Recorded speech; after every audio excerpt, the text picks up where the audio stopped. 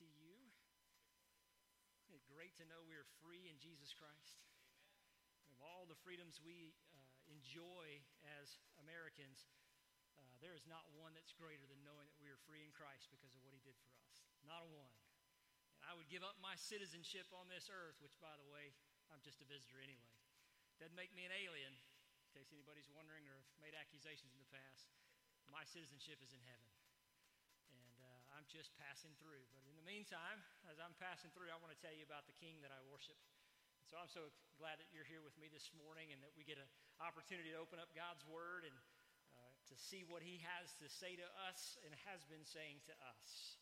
You ever make a promise to God? You ever make a deal with him? God, if you'll just let me get through this, or if you'll just do this for me, if you'll just fix this situation, I will love you and serve you and do all these things forever and ever. Anybody ever do that?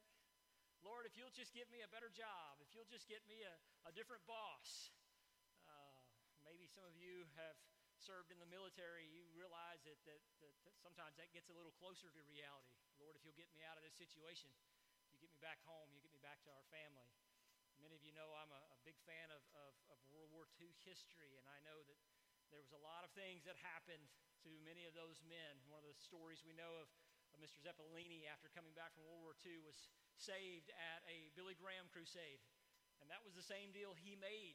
Lord, if you'll just forgive me, I'll serve you all the days of my life. And he gave his life back to Christ and stopped drinking and became a much, much better guy because of that promise he made. But if you're honest with yourself this morning, as I'm hoping you will be, have you broken that promise? You remember the deal you made with God, and maybe he did get you out of the situation or get you a better boss or fix whatever, but you just kind of drifted back to where you were pre him rescuing you? I know I have. I know I do it all the time, and sometimes it's a matter of empty promises, but it's usually just because I'm very selfish about what I want, and I'm not considering that there's a bigger picture here. This morning, I hope to share with you the thing that you probably know and may have taken for granted, but it's good to know that God always keeps his promises, isn't it? I mean, if you hear nothing else today, here's what you can know, that God always keeps his promises, that he is a person of his word. He is a God of his word. He always does what he says he will do.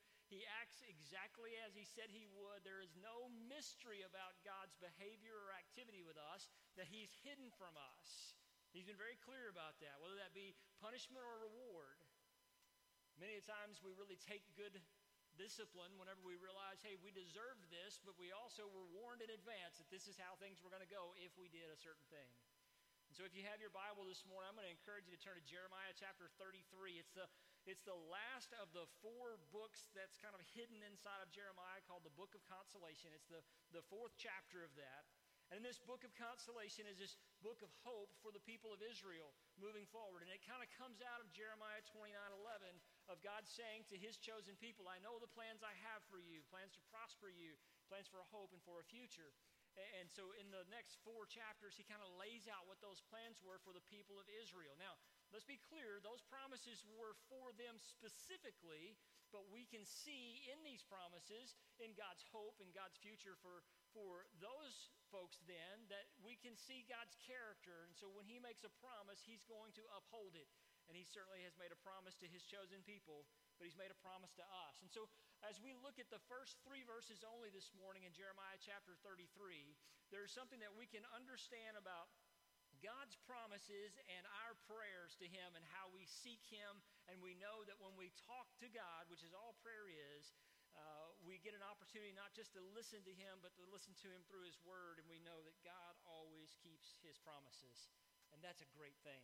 That's something we can run back to. It's a safe and warm place for us. And so if you would this morning, look with me in Jeremiah chapter 33. And I just want to jump in here this morning because there's some things I really want to get to. But the first thing we can see is that we can pray in his presence. Now, here's what's going on with Jeremiah. He is in prison at this time. And while he's in prison, he's probably either been in the stocks or he's about to be. They're ridiculing him. They've told him he can't worship in the temple anymore. He's spoken out against the king, and he told the king, you're going to lose your kingdom, you're going to get exiled, and you're going to personally die in a foreign land, which was really just shaming him. I mean, it really was embarrassing to the king. And the king was upset about this. And so Jeremiah, it says in Jeremiah 33, verse 1 alone, it says, the word of the Lord came to Jeremiah a second time while he was still shut up in the court of the guard. Boy, this is just something that we need to always understand, is that we can pray in God's presence, and his presence is a promise to those who believe in him. Jeremiah seemed to be the only one who really believed in God wholly, completely. And what I mean by that is something that we can probably identify with, is that we know that God exists, or we think God exists, and we certainly want to hope that he exists when we need him. When we need him to do something for us, when we need him to get us out of a situation we created for ourselves. And Jeremiah here says that for a second time, the word came to him while he was still shut up in the court of the guard. No matter what our situation is, as believers in Jesus Christ, the presence of God is always accessible to us. We always know where to find him, and he always knows where to find us. Whether we're in prison, whether we're in a playground, or whether we're in the palace, the presence of God is with us always. It is the promise that he has made that I will never leave you, I will never forsake you. He made that promise to the children of Israel. He made that promise through Jesus Christ to each and every one of us. And we know that when we seek God earnestly, no matter what the circumstance may be, no matter how hard things may be, no matter how challenging they may be, we can rest on the promise of the presence of God who said, I will not leave you, I will not forsake you. Here's Jeremiah, who's locked up in prison while he's still shut up in the court of the guard. It's very similar to what the law was given to them in Deuteronomy chapter 31, right after they were given the covenant. It's very similar, that God says that he will always answer the prayers of his children. In Deuteronomy 31, it says, it is the Lord who goes before me. He will be with you. He will not leave you or forsake you. Do not fear or be dismayed. You know, I think sometimes we talk ourselves into bad situations by believing that God's not present just because he didn't answer me the way I wanted him to, because he didn't do things the way I wanted him to do. Even maybe we get to a place to say, I blame God for the choices I made that turned into the circumstances that I'm currently in. If God really loved me, he wouldn't let this happen to me. He wouldn't do this to me. Friends, if you really understand the presence of God, you would know that he loves us always, and it's because of his love that he pours out his grace to us. And no matter our circumstance, no matter where we are, we can pray in his presence knowing that no matter what is happening, he's there for us. Jesus said in John 14, which is a really interesting passage of Scripture, he says, I will not leave you as orphans, I will come to you. I mean, isn't that something right there? The presence of God doesn't say you've got to come running and looking for me. If you are my children, I will come to you. Just like a father. I mean, dads, moms, you know that cry that your kid makes that's really not that serious? And then there's the one that goes, wait a minute, that's a trouble scream, right? I mean, there's something happening there. Like, it sounds a little bit different. I need to go running to where they are. It doesn't matter how far away you are. If your kids need you, you're going to run to them, aren't you? They know they can turn to you always. It doesn't matter how bad the circumstance may be. It doesn't matter how bad the relationship may be damaged. The presence of a loving Father is always with those who believe. But if you're not a believer today, I want you to know that God is aware of you, but he's made no promise to you to answer your prayers. Now, I want that to soak in for just a minute, because so many times we get this universality of belief. That if I don't necessarily believe in God, if I've not given him my life and asked him to change my heart, to take this heart of stone and make it a heart of flesh, and to write his name on if I haven't done that, if I haven't fully surrendered to him, well, if I get into trouble, I can just call out to God and he'll answer me. That's not true. And I don't want you leaving here today thinking that you can just have a cursory understanding of God and believing that I can just rub the lamp and the genie pops out and God's going to show up for me. And if he doesn't show up for me, that must mean that he doesn't love me and he's not real. That doesn't have anything to do with God. That's got everything to do with you. It's got everything to do with your heart and your relationship with him. And so if you're not a believer this morning, I want you to listen to me very carefully on this. It's not that God can't hear your prayers. It's not that God doesn't want to hear your prayers. It's just that you have not prepared your heart to stand before the King of Kings and the Lord God Almighty. You have no advocate in Jesus Christ to stand between you and the one who created you. And he did everything for you to do so. And while it's true in both Romans and the book of Acts, where Paul writes, whosoever shall call upon the name of the Lord shall be saved, I think it's important that we understand that you call upon the name of the Lord not to save you from your circumstances, but to save your eternal soul to be with him forever and ever. We can pray with the promise of God's presence when we submit to the Lord and know that He has authority over everything and every place, not just outside, but inside of our hearts. That's my prayer for you who maybe don't believe this morning, who don't understand that. Is God everywhere? You better believe He's everywhere. He knows exactly what's going on in your life. He's not unaware of these things. When we confess our sins to Him, we're not presenting new knowledge to God. He's fully aware of what's going on. What we're presenting is our hearts to Him to say, would you please, Lord, do something with this because I've really messed things up and I can't fix it, but I'm trusting that you can. We can pray according to the presence just as Jeremiah did, even though he was locked up in prison at the time, even though for a second time God came to him in a really bad circumstance, he understood the relationship he had, and he tells us that God says that if you are my children and I am your God, it doesn't matter what's going on in your life, I'm with you. I will never leave you and I will never forsake you. The second thing we can see is in verse 2 that we can pray in His power. And I think this is where we really miss out. We gauge the power of God based upon what He does, not who He is. What He does according to our wishes, not according to His own. Look at verse 2 with me in Jeremiah 33. Thus says the Lord who made the earth, the Lord who formed it to establish it, the Lord is His name. Now this is a lot of the Lords in this one verse. But what this message here is saying to us very clearly that we're talking about the Lord Yahweh here, the God who created all things with a spoken word. And when we know that we can talk to Him, we can pray in His power because by His word alone, He spoke everything into existence. That's powerful. That's powerful. He spoke everything into existence for our good and for His glory. And if He has the power to create life and to create everything on this earth, He has the power to overcome everything that's going on in your world. Always, not just when you need Him, not just when things get really hard or things get really bad. His name is Yahweh, which means I am who I am.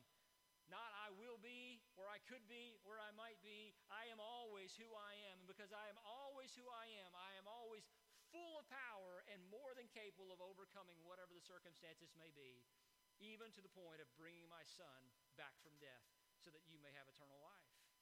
When we pray, we can do so in power because the Creator of the universe is all-powerful and more powerful than our fears, our doubts, our anxieties, and our illnesses.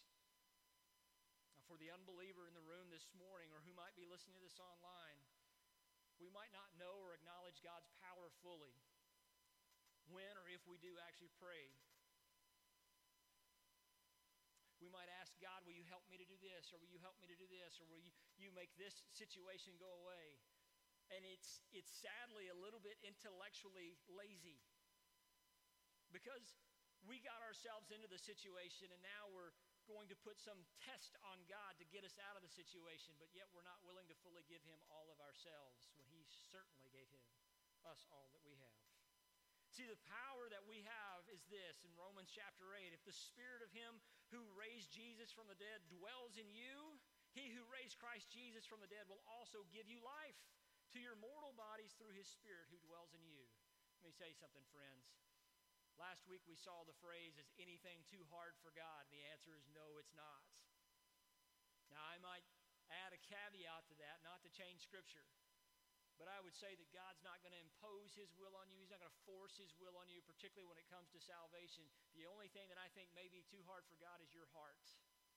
That doesn't mean He can't overcome that. It just means that you've chosen not to let Him in, not to let Him do the work that He promised that He would do with the power that only He has and the desire in that power to save you not only from yourself, but to save you for eternity. It's why Paul would also write in the book of Romans that I'm not ashamed of the gospel, for it is the power of God for salvation to everyone, catch this, who believes. It's not the power for those who do not believe. After all, if they don't believe, then where would that power come from? What would they be believing in? Paul says this is first for the Jew and also for the Greek. And even in prison, Jeremiah said, I can pray to God wherever I am. His presence is always with me. His power is always universal and mighty. And I can pray in His name to the Lord God, Yahweh. Now, for the believer, not only can we pray, but I would recommend that we pray according to His promises. And this is where I'd like to spend a little time this morning, is seeing that there are three promises in Jeremiah chapter 33:3. In fact, there was a movie years ago where there was a phone number to God, and you may have noticed this, but if you saw it, the number was 333. It was Jeremiah 33:3. It was the promise that we have here, and there are 3 promises in this verse alone that we're going to look at this morning. And Jeremiah 33:3 says this, "Call to me, and I will answer you, and will tell you great and hidden things that you have not known."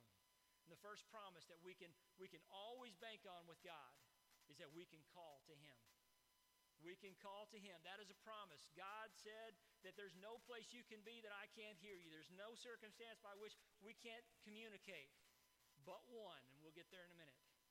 God invites us to call to Him. He welcomes us. He wants to hear from us. You might remember that in the garden that they walked together in full presence of one another. God enjoys being with His children. He wants to be with us, and we can always call to Him, and He will be there. The psalmist writes in Psalm 116, "Because He inclined His ear to hear me, therefore I will call on Him as long as I live." You ever yell into a cave or into a big room like this and you get an echo? That's kind of what prayer looks like sometimes. We only hear ourselves speaking, and we don't calm down long enough to listen to God pour His promises out to us. Sometimes we might even get a little frustrated because we don't hear what we want to hear or hear it the right way, but we know that we can always call to Him. Unfortunately, that seems to be the last call, not the first call. That is an opportunity for us as believers to make God our first and only call instead of trying to figure it out on our own. Jeremiah, who is often accredited with writing parts of Lamentations, would write in Lamentations 3:55, he says, "I called on your name, O Lord, from the depths of the pit. You heard my plea. Do not close your ear to my cry for help. You came near when I called you. You said, do not fear." Again, I'll go back to a child having a nightmare in the other room, calling out for mom or dad. And you know that when they're little, the best thing you can do is to comfort them. And the way that you do that first is not by just running in there. You call out to them and let them know, "I hear you. Mom or dad's coming. I'm there for you."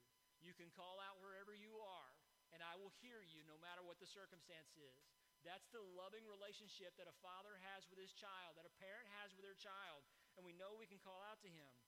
But you know, many people claim to pray and that God doesn't hear their prayers. And they do so because God didn't answer their prayers the way that they wanted them answered. Some of you know the story of Elijah and the prophets of Baal. And if you don't, I'll just kind of recap this for you. Elijah was 1 against 400. He had called down a drought 3 years earlier. There'd been no rain. And so they climb up to the top of Mount Carmel. And he says, "I got a deal for you, prophets of Baal, for you false worshipers over there. Let's build two altars, one on each side here, and you pray to your God, and I'll pray to my God, and we'll see which one of them gets consumed first." And he goes, "Oh, just in case, y'all climb down the mountain, go to the nearest water source in the midst of a 3-year drought, by the way, bring water back up to the mountain and soak mine with water." As Elijah prayed, fire came down and consumed his offering to God. 1 Kings 18 says, "And you call upon the name of your God," this is him talking to the prophets of Baal, "and I'll call upon the name of the Lord, Yahweh, and the God who answers by fire, He's God." And all the people answered, "It is well spoken. Sounds good. Let's make a deal." And they did so. And of course, the outcome was that the fire consumed, and Elijah's God was confirmed because he had answered them. What also happened during that time was that when Elijah called out to God, other people watched him call out to God, and they saw the outcome of that. It had nothing to do with them at the moment because Elijah stood in the gap and called out to God on behalf of all the people there if they would but see the power of his God, and God answered him. If you're a believer today, God's not answered you when you call out to Him. I want you to hang on for a minute. Maybe you have prayed that prayer over and over again, and maybe God just hasn't been there for you, or you don't know what's happening. I want you to hang on for just a second. But if you're not a believer, if you're not a Christian today, I want to remind you what Acts chapter 22 says, verse 16. It says, "And know why do you wait? Rise and be baptized and wash away your sins, calling on His name." There is but one prayer that I think God hears of a non-believer, and that is a cry for salvation. And so if you're not a believer in Jesus Christ, I hate to tell you that you're wasting your time, But if you've not given your heart to God, I wouldn't expect any different results.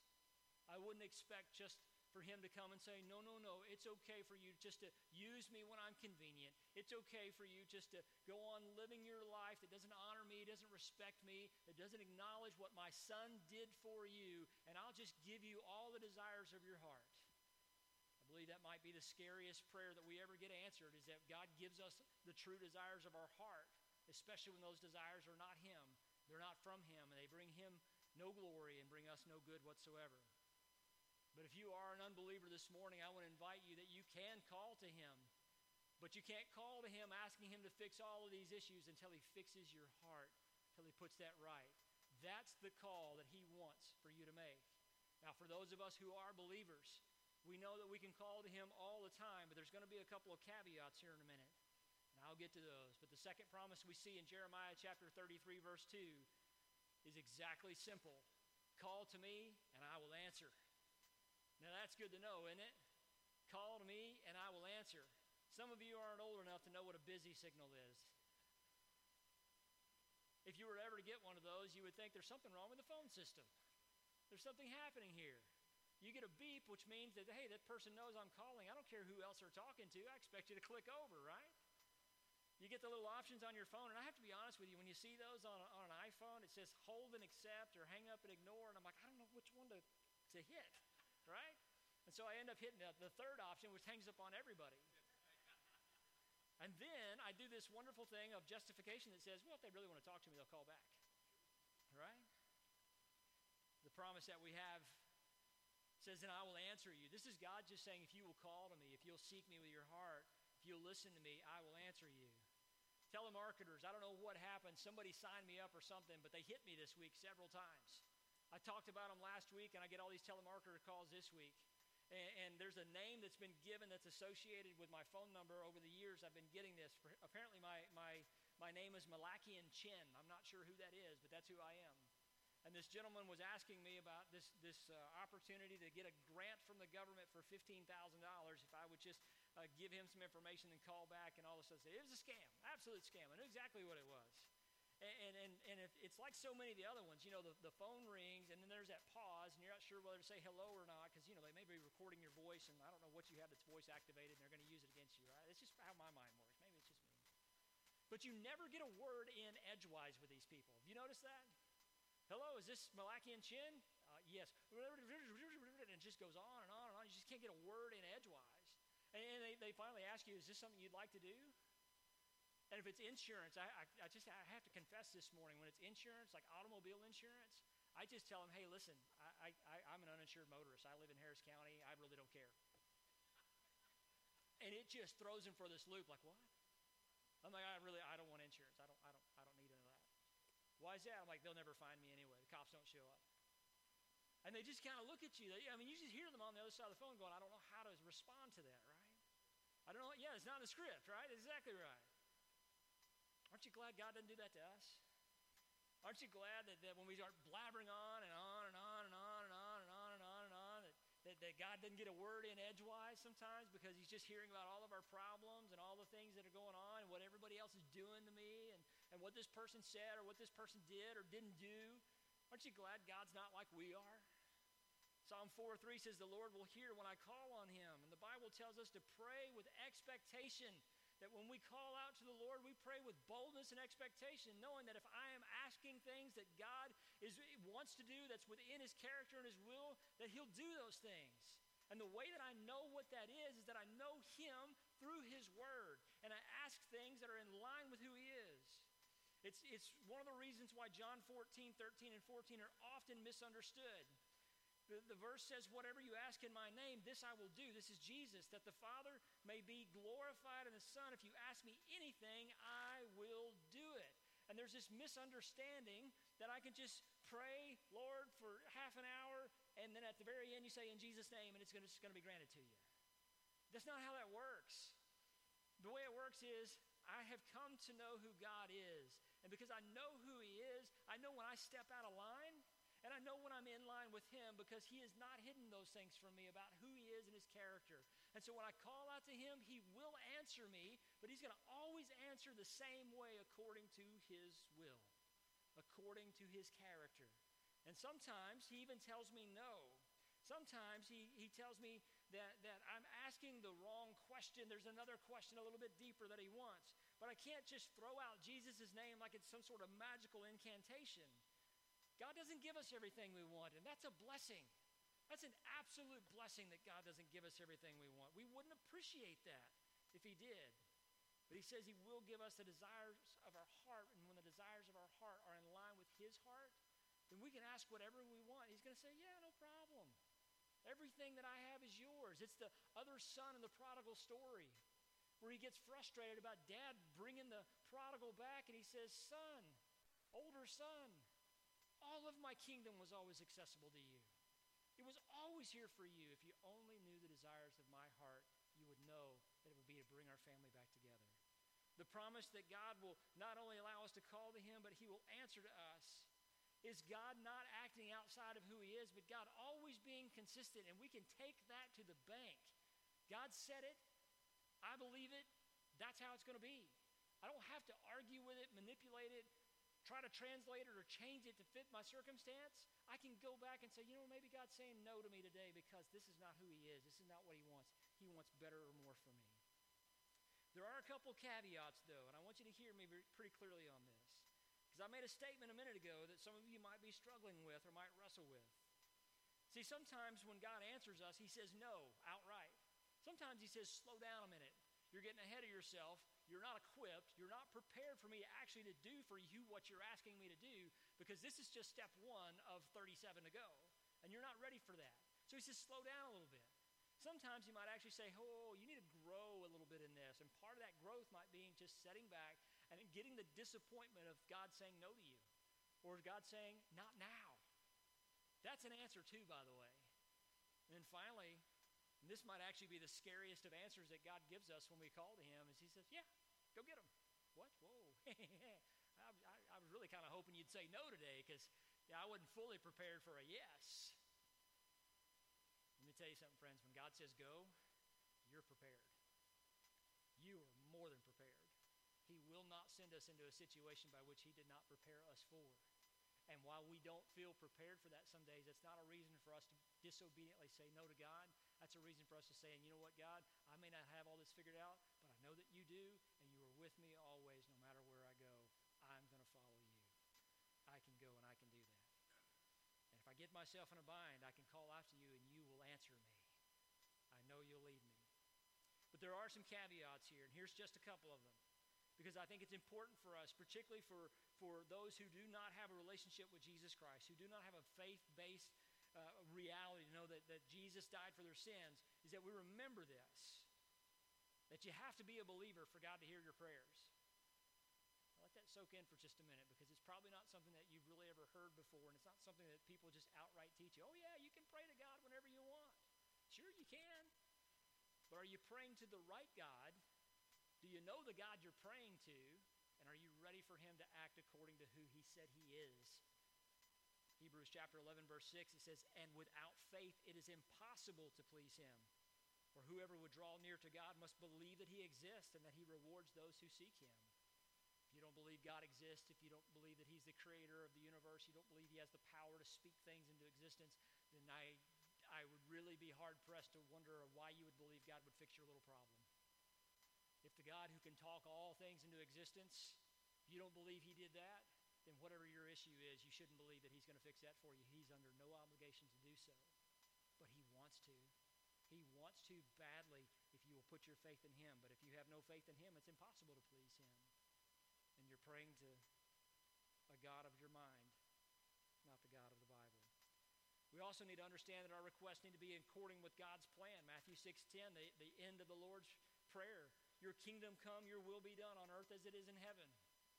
Well, that's a hard prayer sometimes. It's hard for us to say, okay, Lord, I really want it to go this way. I really want this to happen. I really want these are my parameters.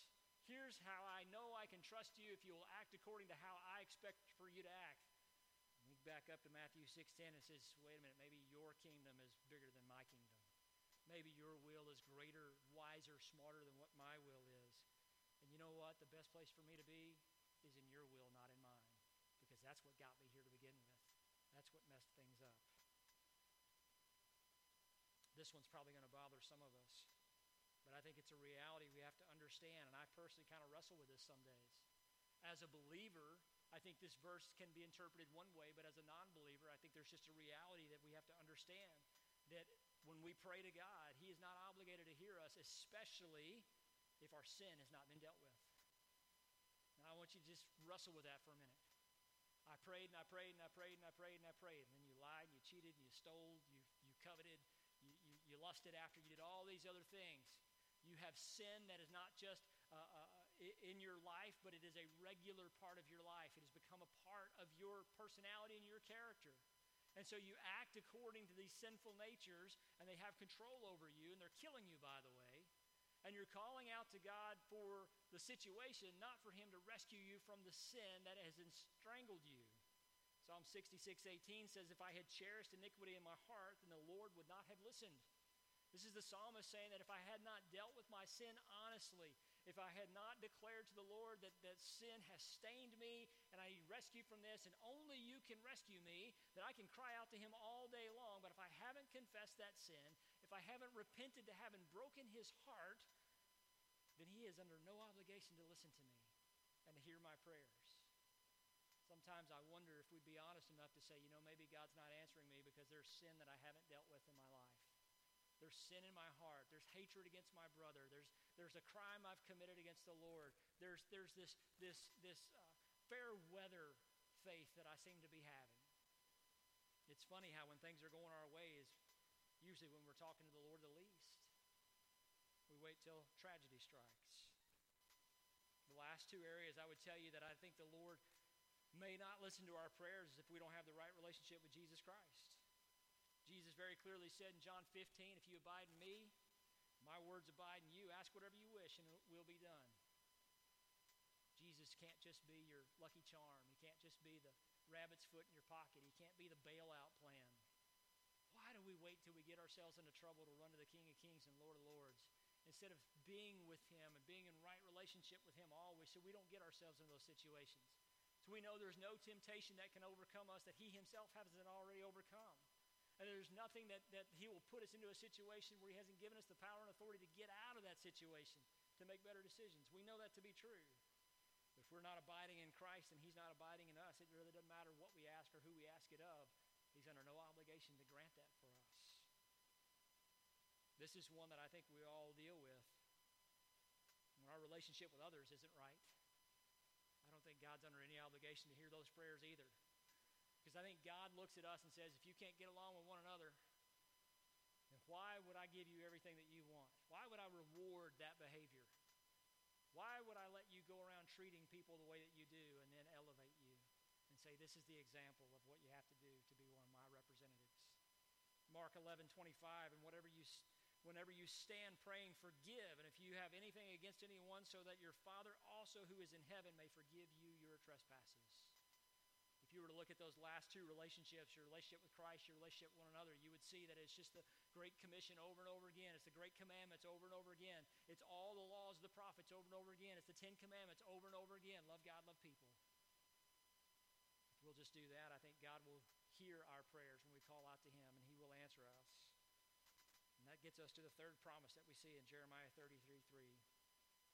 Call to me, and I will answer you, and will tell you great and hidden things that you have not known. I think we get into trouble some days when we think there's some sort of mystery in this book that is beyond our comprehension. You ever feel that way when you read the Bible? You ever feel that way when some guy stands up here and talks for a long time, you're not sure fully what he's talking about?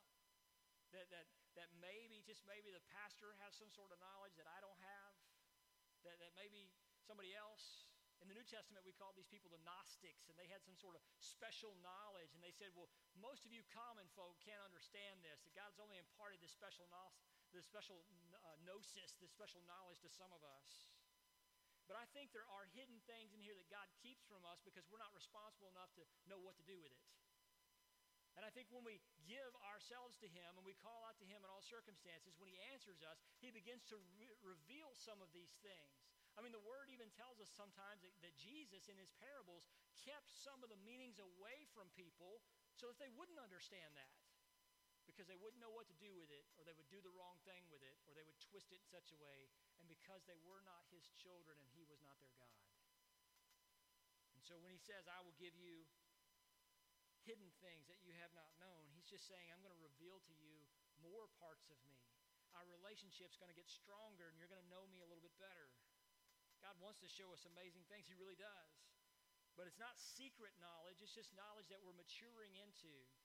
It's actually one of the things that I pray for over our church often, over and over again, is that sometimes we come to church and we just consume and we just kind of get full on what's offered to us, but nothing else happens throughout the rest of the week. There's not any time spent just getting to know the Lord. And so when I hear what's going on in your world, I hear what's happening, I can almost always go back to and say, everything about your spiritual life happens in a matter of about 45 minutes on a Sunday. I'm not really surprised that you're coming to me looking for answers when Jesus is there for you, and God very clearly said, it doesn't matter if you're in prison, call to me and I'll answer you and I will reveal to you the hidden things that you have not known.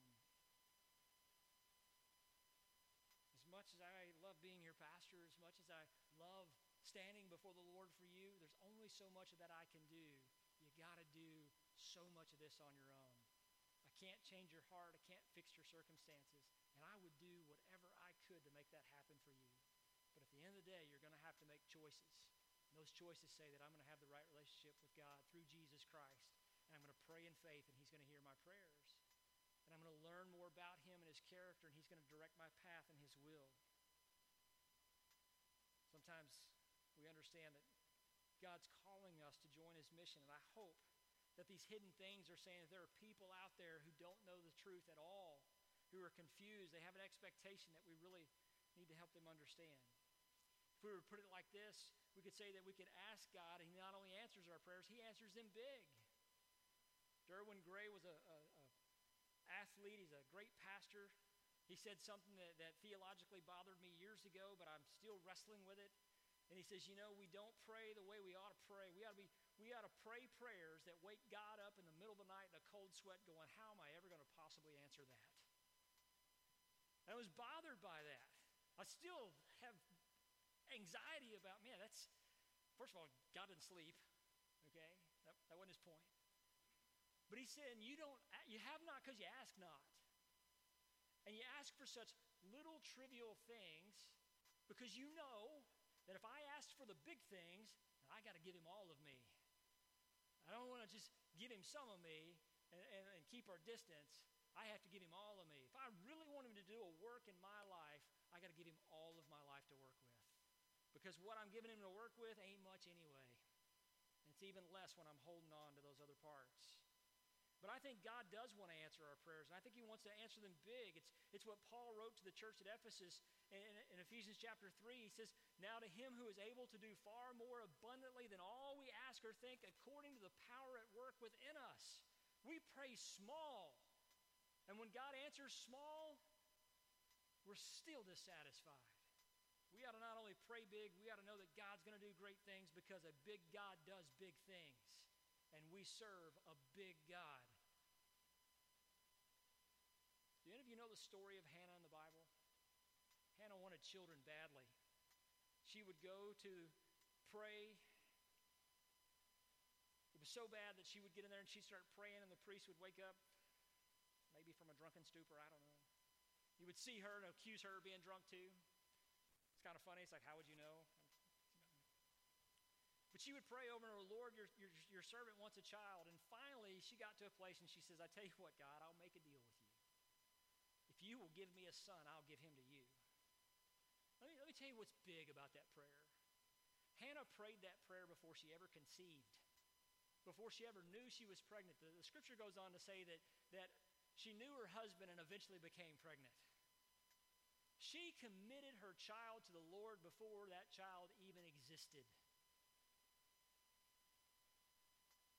1 Samuel 1:11 says, and she vowed a vow and said, O Lord of hosts, if you will indeed look on the affliction of your servant and remember me, and not forget your servant, but will give to your servant a son, that I will give him to the Lord all the days of his life.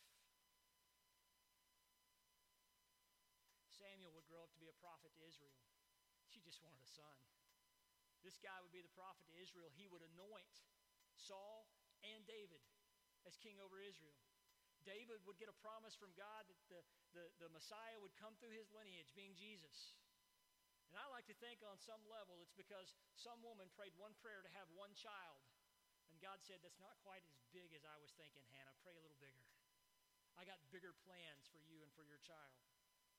Hannah kept her promise, and God exceeded his promise to her. And we are all beneficiaries of that today. Even today, one woman who said, Lord, if you'll give me a child, I'll give him to you. That brings me to my last point this morning, is that our role is to pass along God's promises to the next generation. Before they ever get here, before they ever take the mantles of leadership in the church, it is our role to do so. Jeremiah 33:14-16 says, Behold, the days are coming, declares the Lord, when I will fulfill the promises I made to the house of Israel and to the house of Judah. In those days and at that time I will cause a righteous branch, being Jesus, to spring up for David, and he shall execute justice and righteousness in the land. And in those days Judah will be saved, and Jerusalem will dwell securely. And this is the name by which it will be called, the Lord is our righteousness. Samuel anointed David. David got a promise from God that Messiah would come from him. That promise was for Jerusalem and for Israel, and it pays off for each and every one of us today. But there's a word in there that I think we really need to pay attention to that says, Behold, the days are coming. Behold, the days are coming were important for that time, because from Jeremiah's lifetime, David had already died. The kingdom had already separated and divided. They were about to be exiled. But here he's getting a promise from God that, behold, the days are coming, that I made a promise a long time ago that I'm going to bring salvation to all the earth. And that everyone is going to be a beneficiary of that through the line of Abraham that will eventually lead to David and lead to Jesus the Messiah.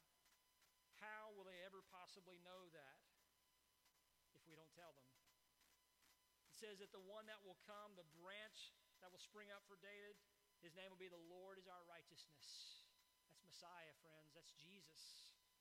That he will put right all the wrong in our lives for those that believe in him. And so I would ask you this morning, friends, as I wrap up just a little bit here, do you know why you're here this morning? Do you know why you're in this place? Do you know why you're in this church? Do you know why you're in fellowship with one another? Do you know why you're here this morning? It's because God keeps his promises. And he's not done yet. And he has such a desire for the future. And that future is not tomorrow with July 4th and fireworks. That future is eternity with Christ Jesus in heaven forever and ever.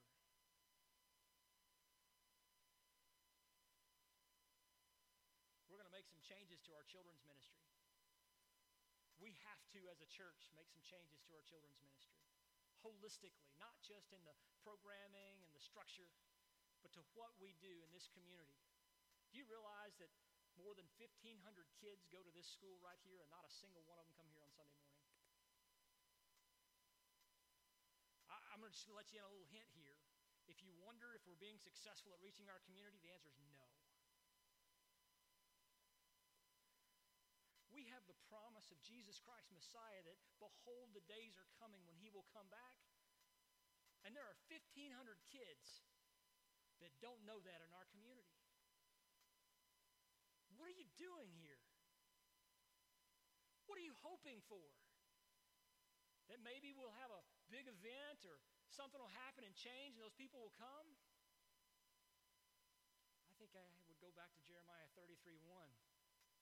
Jeremiah was at least wise enough in prison to hear the word of the Lord the second time. Call to me and I will answer.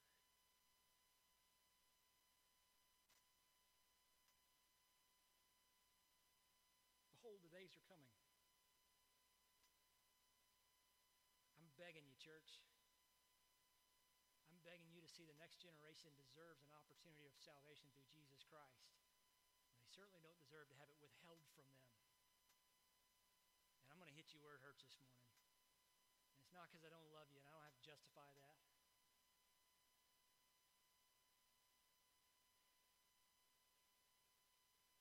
Get up and do because you feel guilty. Don't get up because the pastor had a prayerful plea. But get up because God honors his promises. And his promises said this: you will be my witnesses in Jerusalem and Judea and Samaria and to the ends of the earth. You will be the banner of the Lord every place you go. And I will be your God, and you will be my people. That's a promise. It works both ways. Some of you got some gifts and some talents. Some of you have some callings from the Lord to do some things.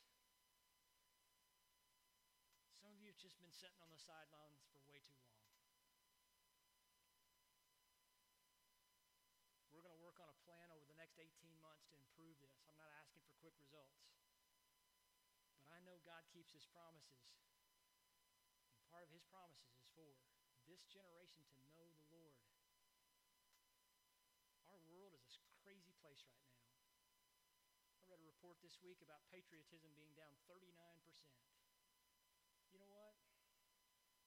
I think it's probably lower than that, and I really don't care because Christianity is down far lower than that. Church membership is down 50% in 2 years. It ain't about the numbers sitting here on Sunday morning, but I got to be honest with you. When there are 1,500 kids and none of them are here, we're not doing it right. I own most of that. But you've got to carry some of this with me. Because the next generation needs to know the Lord Jesus Christ, their Lord and Savior. And we got work to do. I love having food. I love having fellowship. Some of y'all are enjoying the buffet at my table a little too much when you need to be serving on the other side of it to those that are coming in to be fed.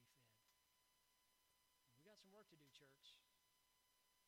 And I have a high expectation that you'll be a part of that. And so if you're wondering, Lord, I don't really like kids. That's okay, I don't either. Lord, I'm not equipped for this. Call to me, and I will answer. And I will reveal to you great secrets. You know what you have to do to be good at children's ministry? Love God and love people. That doesn't mean there aren't special people who have some talents. Love God and love people. And you do that, God could ask you anything in the world, and it's not crazy. Like we said last week, it's not what he's asking, it's who's doing the asking. Pray with me this morning. Father, you are good and you're holy and you're righteous. Lord, I am deeply burdened by where we're missing out. And so, Lord, we're going to submit this to you. We're going to plan, we're going to strategize, we're going to pray, but Lord, more than anything, we're going to worship you, we're going to trust you, and we're going to serve you. And Father, right now, I'm in a tough spot with this ministry because I so badly want to see this community transformed through Jesus Christ. And so, Lord, I'm calling out to you. And I'm begging you to answer, Lord, and to reveal to us great, amazing secrets. Father, I know that you died for us. You sent your son Jesus to do so because you love us. And God, I'm a little bit concerned, but I'm a whole lot excited about what you can do in the coming days and weeks and months and years. Father, I pray that you would ignite a fire, not just in this church, but in this community, a longing to fill that gap of what's missing. That's not entertainment. That's not fun kid stuff, Lord. That's the gospel of Jesus Christ that completes each and every one of us. That's the God-sized hole in the heart of every human being that can only be filled through Jesus Christ. Father, thank you that you always keep your promises. We ask this in Jesus' name. Amen. Jesus made a final promise to us that I want to invite you to this morning. And the promise of the Lord's Supper was a new covenant that he made with us. Mark 14:22 says, "And as they were eating, he took the bread, and after blessing it, he broke it and gave it to them and said, 'Take, this is my body.' And he took the cup, and when he had given thanks, he gave it to them, and they all drank it. And he said to them, 'This is my blood of the covenant, which is poured out for many. Truly, I say to you, I will not drink again of the fruit of the vine until the day when I drink it new in the kingdom of God.'" God's promise to us is that he would send Messiah through David. The branch would rise up, and he would be the righteous of the Lord. And we see that when his body was resurrected and given to us. And so this morning I'm going to invite you to stand. The table is going to be open for you to come and take the Lord's Supper. Do so according to where your heart is with God. If you don't need to do this today, don't. That's okay.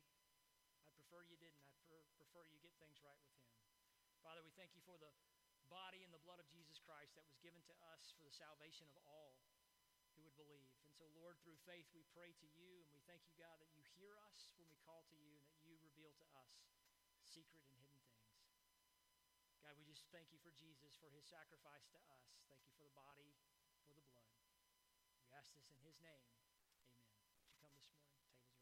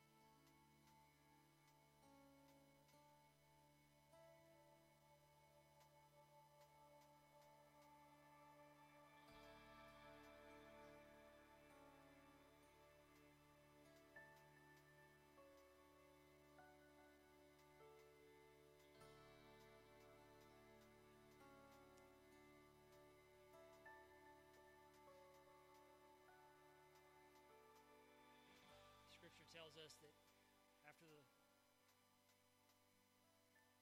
the Lord gave thanks and broke the bread and passed the wine around, and they all ate and they drank, Judas went on and did his thing and betrayed Christ. Christ was crucified, and 3 days later he rose again. The next 40 days he appeared to all of his disciples and to 500 or more others. And he said something really interesting in Acts chapter 1. He says, "And you will be my witnesses in Jerusalem, Judea, Samaria, and the ends of the earth." But just before that, he says, "You will receive power when the Holy Spirit comes upon you." And he says that power is going to come to you, and then you're going to go out. You're going to to tell everybody about who I am and what I did for all of humanity. 7 chapters later in the book of Acts, they're all still in Jerusalem. Nobody's left yet. And so God motivated them. He sent a man named Saul around to beat him up, kill him, throw him in prison.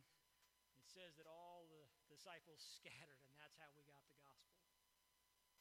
Friends, I understand to be timid sometimes about going and doing what God asks us to do, but you will receive power. And in the Holy Spirit, we have that power. And so I'm going to invite you, be a part of what God's doing here. I really think there are great things and great days. Behold, the days are coming, as Jeremiah would say.